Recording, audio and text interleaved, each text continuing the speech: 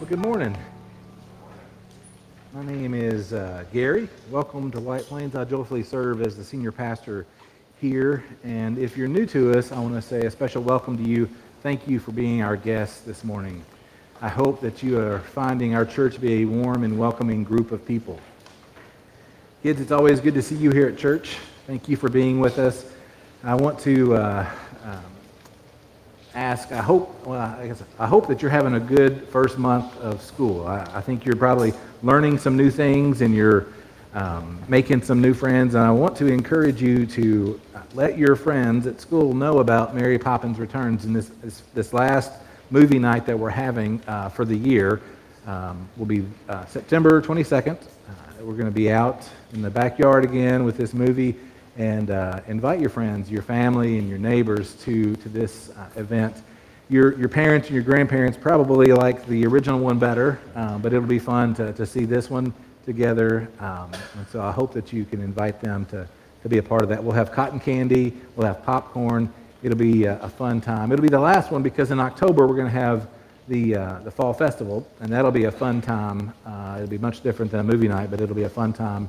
And then in November, it might be too cold to be outside and watching a movie at night. So this will be the last one for our season. But kids, thank you for being here at church. I'll go ahead and dismiss you to Kids Church. Kids Church is for kids in kindergarten through 5th grade. And parents and grandparents, you can pick the kids up after our service is over in the lobby. I do want to make mention, sometimes you can make a typo and it's okay. But sometimes you can make a really bad typo and it's not okay. And I don't know if you know what I'm about to show you, but Heather was out this later on in the week. She's been sick this week, and so I did the bulletin.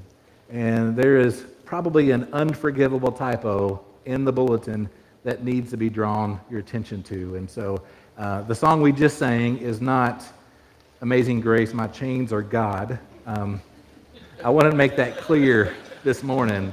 That was my mistake for misspelling the word gone. I thought it was important to, I know we've been talking about little g gods on Wednesday nights, and I didn't want any confusion to happen based upon the misprint there in the bulletin. But this morning we're going to be starting a new series in the letter of 1 Timothy. I'm titling this Gospel-Centered Godliness, Being the Church in the Community. This series will take us to Thanksgiving, and so I'm looking forward to spending some time in this letter. It doesn't have many pages, but it has lots of content, lots of words, and I'm looking forward to spending this time going through this pastoral letter that Paul wrote to Timothy. And as we study through this letter, I want to keep our focus on the call in 1 Timothy to godliness.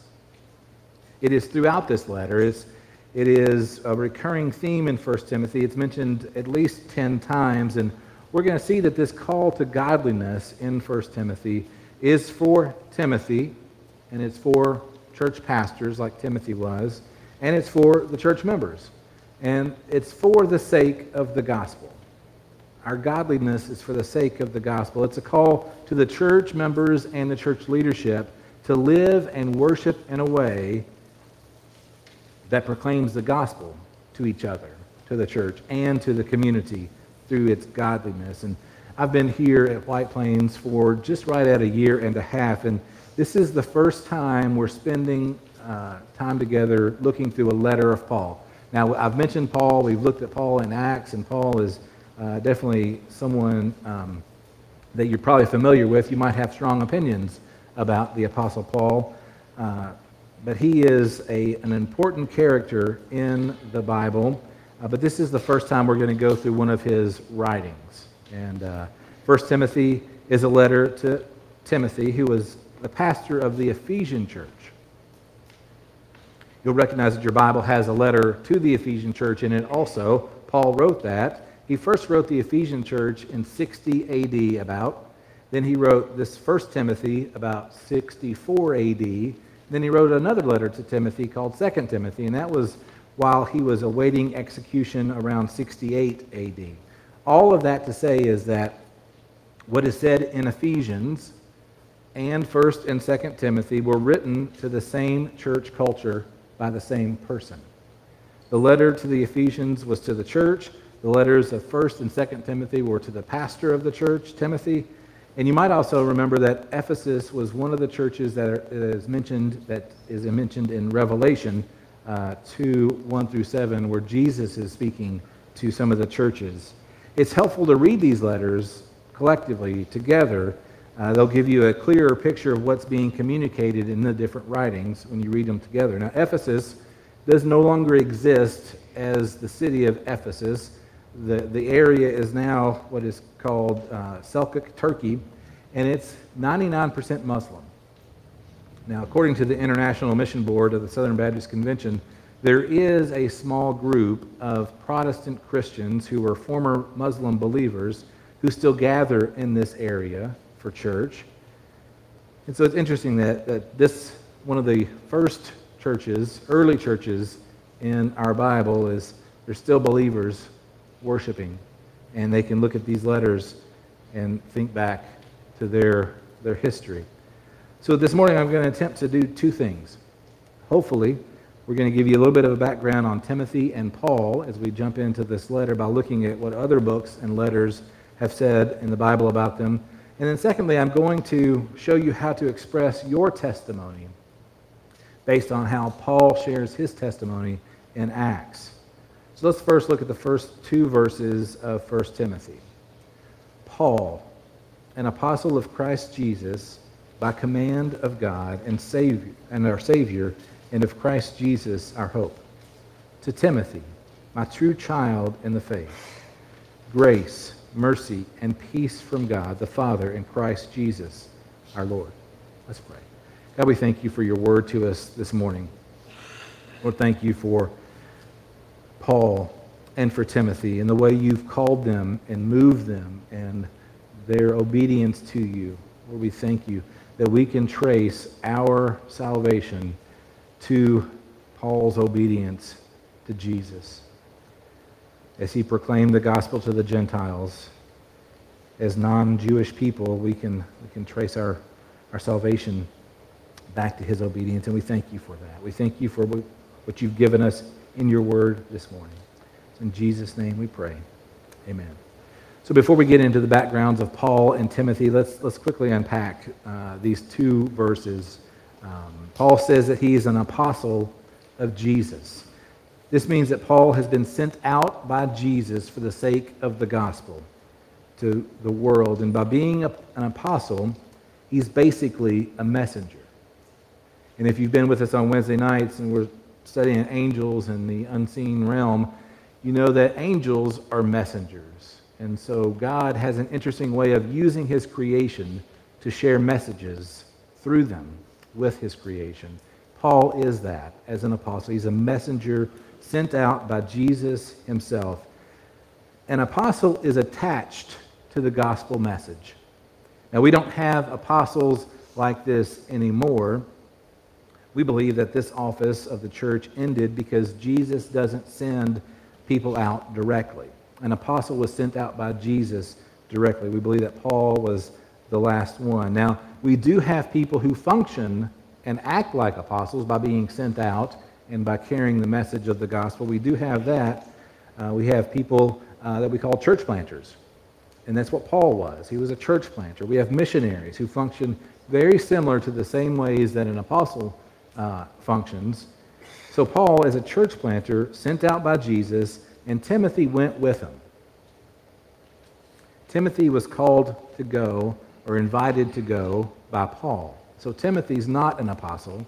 Timothy ends up being a pastor. And another difference between pastors and apostles are pastors will stick around the church longer, while apostles are more like traveling evangelists. They travel around and they don't stay attached to a church too long. So let's look at Timothy's background, and we'll start by we'll look at several passages. They're all going to be on the screen. Let's start in 2 Timothy, chapter 1, verse 5. I am reminded of your sincere faith, a faith that dwelt first in your grandmother Lois and your mother Eunice, and now I'm sure dwells in you as well. So the first thing I want you to know about Timothy is that he comes from a family of faithful women. Timothy came from a family of faithful women, and many of you can agree with this. You probably come from a family of faithful women. You might can trace your faith back, like Timothy, to your mother or to your grandmother. Lois is Timothy's grandmother, and she was devout. She was a faithful woman. Timothy's mother, Eunice, followed in her mother's footsteps, and that set up Timothy on a faithful foundation. The influence of godly women in the lives of kids and grandkids is essential to passing of the faith. These two ladies were faithful in their Hebrew beliefs, and they came to faith in Christ. Let's continue in 2 Timothy. This is in the 3rd chapter. But as for you, continue in what you've learned and have firmly believed, knowing from whom you learned it and how from childhood you have been acquainted with the sacred writings, which are able to make you wise for salvation through faith in Christ Jesus. All Scripture is breathed out by God and profitable for teaching, for reproof, for correction, and for training in righteousness, that the man of God may be complete, equipped for every good work.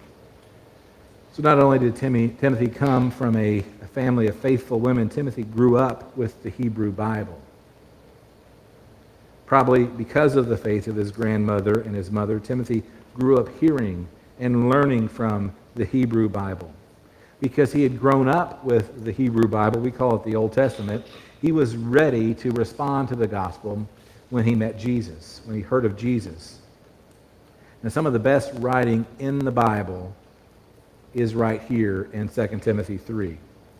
Teach your kids and grandkids the Bible. God uses the Bible here, according to 2 Timothy 3, for teaching, reproof, correction, and training in righteousness. God uses the Bible to equip us for every good work that comes with following Jesus. Let's jump over to Acts 16, where we learn a little bit more about Timothy. Paul came also to Derbe and Lystra. A disciple was there named Timothy, the son of a Jewish woman who was a believer, but his father was a Greek. He was well spoken of by the brothers of Lystra and Iconium. Paul wanted Timothy to accompany him, and he took him and circumcised him because of the Jews who were in those places, for they all knew that his father was a Greek. And they went on their way through the cities. They delivered to them for observance the decisions that had been reached by the apostles and elders who were in Jerusalem. So the churches were strengthened in the faith, and they increased in numbers daily. We find Timothy here in Acts already converted to following Jesus. We get a mention of his faithful mother. We knew that already, but there is something that's interesting. Even though she was a faithful follower, a faithful woman of both Hebrew and then of Jesus, she did not marry a faithful Jewish man. She married a Greek. Timothy's father was a Greek. Like many faithful women, even today, Eunice married someone who wasn't of the same or equal faith. This can and does often create drama in the house.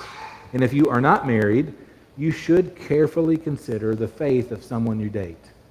Or considering marrying, you should consider the faith. It will be easier and better for you if you marry of similar and equal faith. If you are married and you find yourself in a similar situation to Timothy's parents, pray for your unbelieving or less believing spouse. God is the one who saves. God is the one who can grow your spouse through your witness and your prayers. The influence of Timothy's dad was seen in that Timothy wasn't circumcised as a baby. Now, even though Timothy was a son of a Greek and a Jewish woman, a Greek man and a Jewish woman, Timothy would have been considered Jewish, and it would have been expected that he would have been circumcised as a baby. That wasn't the case. Even though Timothy's dad was Greek, Timothy should have been circumcised. Who knows how that conversation played out in the house as they were considering what to do with this young baby. But we see here in Acts that Timothy was finally circumcised. He was circumcised for the sake of the gospel. Timothy was circumcised for the sake of the gospel. Now this is interesting because Christians do not need to be circumcised. Christians don't need to be circumcised. This was a big argument in the early church as the church tried to understand how can you be a Christian and not have to go through circumcision to do that. And so there was arguments that were happening, and it's in your Bible, it's in Acts. This is a big point of contention in our church. And Paul is on the side that you do not have to be circumcised to be a Christian. However, he makes Timothy get circumcised. For the sake of the gospel, going to the Jewish people, Timothy is circumcised. And so God blessed Timothy's missionary efforts. We see that the missionary efforts of Paul and Timothy were blessed here by the church. The church was strengthened and people were added. Now let's look at Paul's background a little bit. If you remember from our Acts study last year, I told you that Luke wrote the biggest portion of the New Testament. Luke wrote the Gospel of Luke and the Acts of the Apostles. Luke wrote the most words in your New Testament. Paul, on the other hand, has written the most books or letters in the New Testament. A good portion of Acts is devoted toward Paul's missionary journeys. Paul is an important person in the New Testament. He's an important person for the church. Much of our theology comes from Paul and his writings. As we look at Paul's background, we're going to be looking at Acts 26. Now these passages will be on your screen as we look through them. Here we're going to get to know Paul. We're going to get to know Paul's life as he defends his life in front of King Agrippa. This is how the chapter begins in chapter 26, verses 1 through 3. So Agrippa said to Paul, "You have permission to speak for yourself." Then Paul stretched out his hand and made his defense. "I consider myself fortunate that it is before you, King Agrippa. I am going to make my defense today against all the accusations of the Jews, especially because you are familiar with all the customs and controversies of the Jews. Therefore, I beg you to listen to me patiently." Now, as we get to know Paul's background here in Acts 26, we're basically going to get his testimony. This is very helpful for us, for Christians, because we can use Paul's approach here in Acts 26 to help develop our own personal faith story so that we can share it with others. And we're going to go through this strategy a little bit later this morning. But let's first get to know what Paul was like before he knew Jesus, before he encountered Jesus. This is what he says in Acts 26, verses 4 through 11. "My manner of life from my youth spent from the beginning among my own nation and in Jerusalem is known by all the Jews. They have known for a long time, if they are willing to testify, that according to the strictest party of our religion, I have lived as a Pharisee. And now I stand here on trial because of my hope in the promise made by God to our fathers, to which our 12 tribes hope to attain, as they earnestly worship night and day. And for this hope I am accused by Jews, O king. Why is it thought incredible by any of you that God raises the dead? I myself was convinced that I ought to do many things in opposing the name of Jesus of Nazareth. And I did so in Jerusalem. I not only locked up many of the saints in prison after receiving authority from the chief priests, but when they were put to death, I cast my vote against them. And I punished them often in all the synagogues, and I tried to make them blaspheme. And in raging fury against them, I persecuted them, even to foreign cities." Paul was a well-known Jew. People knew Paul. He had a reputation being a well-known Jew. He was popular. They knew that he was very devout, and he was very strict in his practice of being a Jew. Not only was he a well-known Jew, he was a good Jew. The Jews love Moses. They still do today. And Jesus was somewhat undoing much of what Moses set out. At least that's what is perceived by the Jews. Now we know that Jesus wasn't undoing the law so much as he was fulfilling the law. Now Jews, especially the faithful, strict, and popular Jews like Paul, didn't like Jesus. This was Paul. He did not like Jesus. Paul opposed Jesus, and he persecuted the church. He took it upon himself to go after the church. He persecuted the church, not by making it difficult for them, not by spreading gossip about them, not by calling them out in public. Paul was a killer. He would cast his vote to kill Christians. And those he didn't kill, he attempted to make them deny Jesus publicly. He'd run them out of town. Paul was not a nice guy. Paul was not a guy that you would hope that would come into your church service some Sunday morning. This is who Paul was before he came to Christ. Let's look at his encounter with Jesus. Paul continues in Acts 26, verses 12 through 20. In this connection, I journeyed to Damascus with the authority and commission of the chief priests. At midday, O king, I saw on the way a light from heaven, brighter than the sun, that shone around me and those who journeyed with me. And when he had fallen, we had all fallen to the ground, I heard a voice saying to me in the Hebrew language, Saul, Saul, why are you persecuting me? It is hard for you to kick against the goads. And I said, Who are you, Lord? And the Lord said, I am Jesus, whom you are persecuting. But rise and stand upon your feet, for I have appeared to you for this purpose, to appoint you as a servant and witness to the things in which you have seen me, and to those in which I will appear to you, delivering you from your people and from the Gentiles,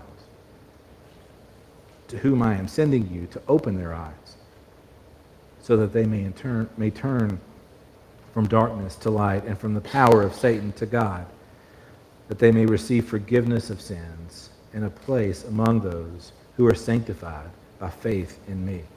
Therefore, O King Agrippa, I was not disobedient to the heavenly vision, but declared first to those in Damascus, then in Jerusalem, and throughout all the region of Judea, and also to the Gentiles, that they should repent and turn to God, performing deeds in keeping with their repentance.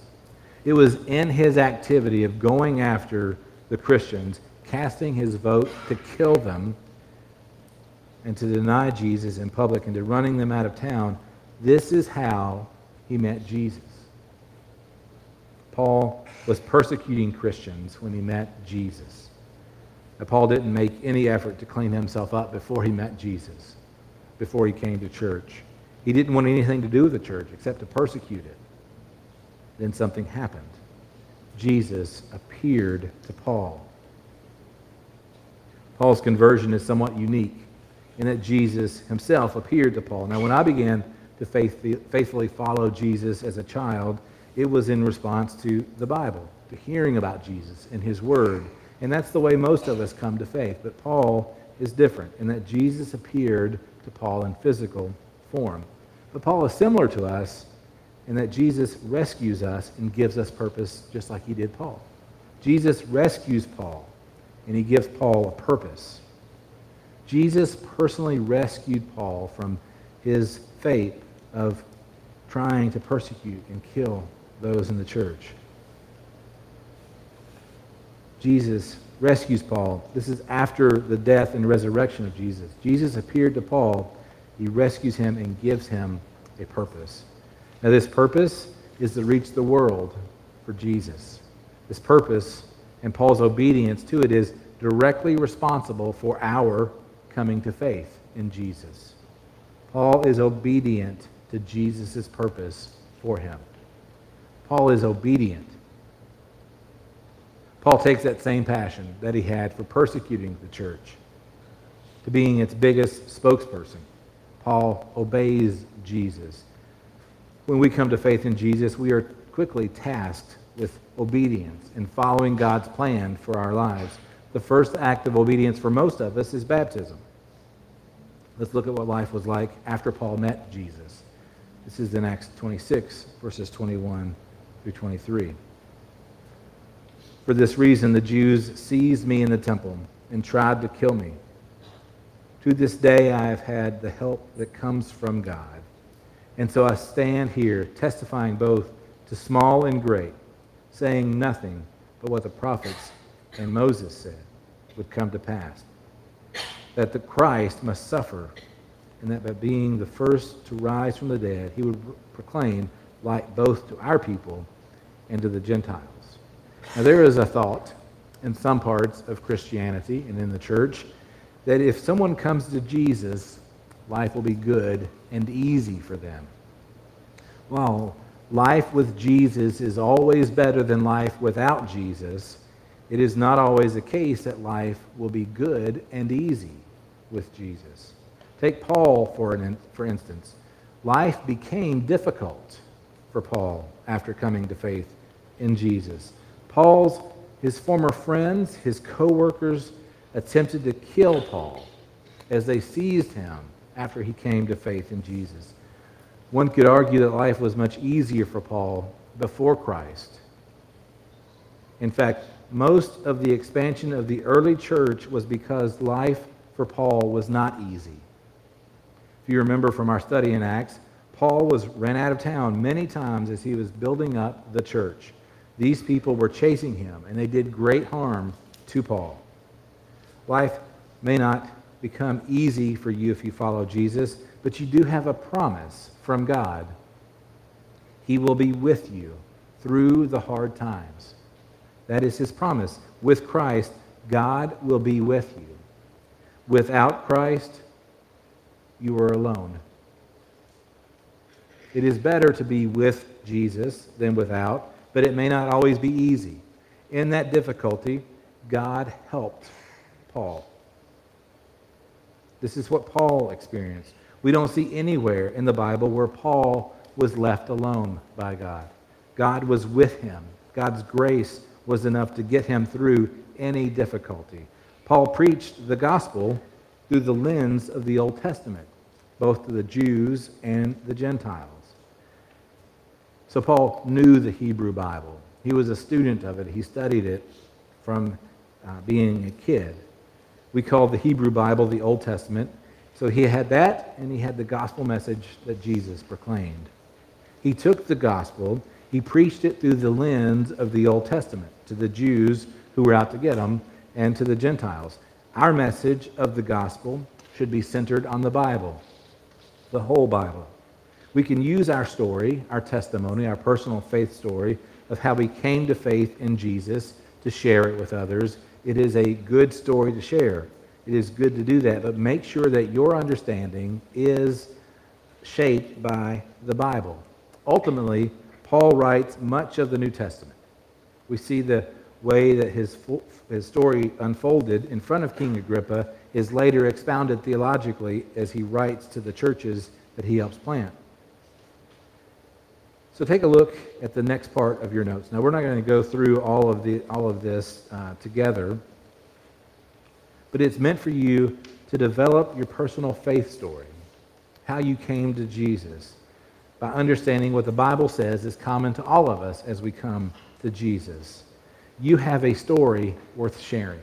If you are following Jesus, you have a story worth sharing to others.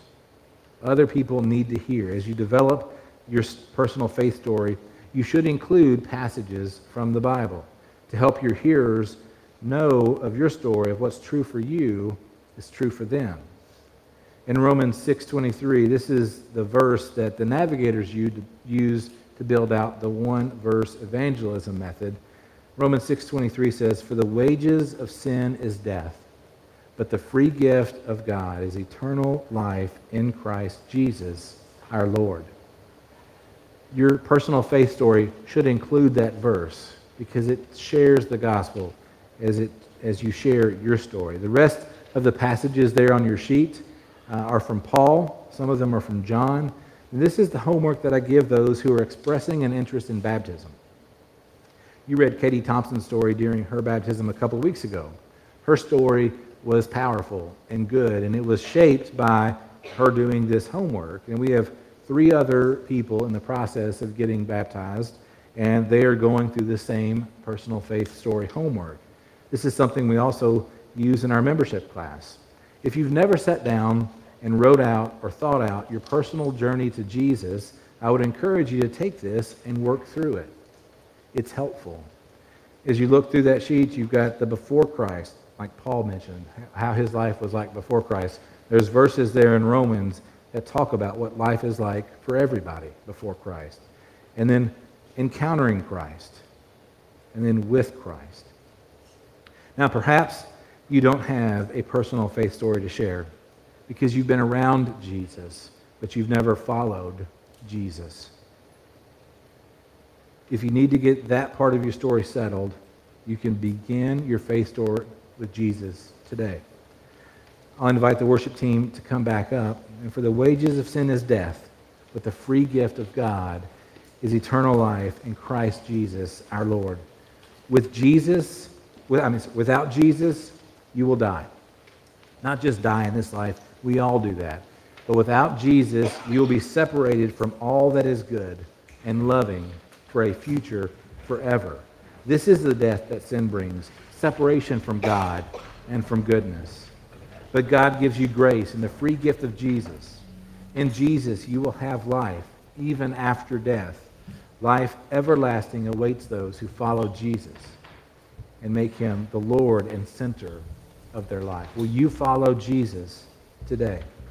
Let me close with Paul's words to King Agrippa in Acts 26:19-20. Therefore, O King Agrippa, I was not disobedient to the heavenly vision, but declared first to those in Damascus, then in Jerusalem, then throughout all the region of Judea, and also to the Gentiles, that they should repent and turn to God, performing deeds in keeping with their repentance.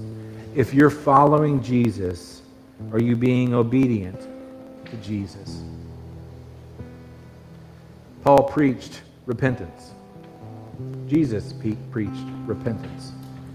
Paul called his listeners to perform deeds in keeping with their repentance. Does your life look like you're a Christian? We'll sing in a moment a song of invitation.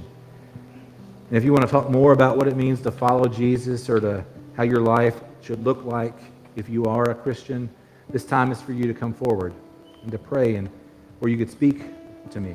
Also, I'm available to discuss this anytime throughout the week. Just don't put it off.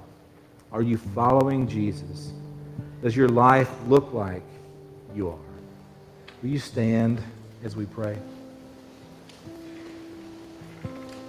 God, we thank you for your word to us. We thank you for Paul and Timothy, their obedience to you, your call in their life, and how they lived a life that looked like they were Christian. Lord, I pray that we would be known the same way, that people would look at us and they would know that we believe in you because of our faith is evident, and it pours itself out in the way we live. Lord, help us to do that. Give us strength to do that. Help us to confess what needs to be confessed and repent what needs to be repented. You are good, and we trust you to work in our lives. It's in Jesus' name we pray. Amen.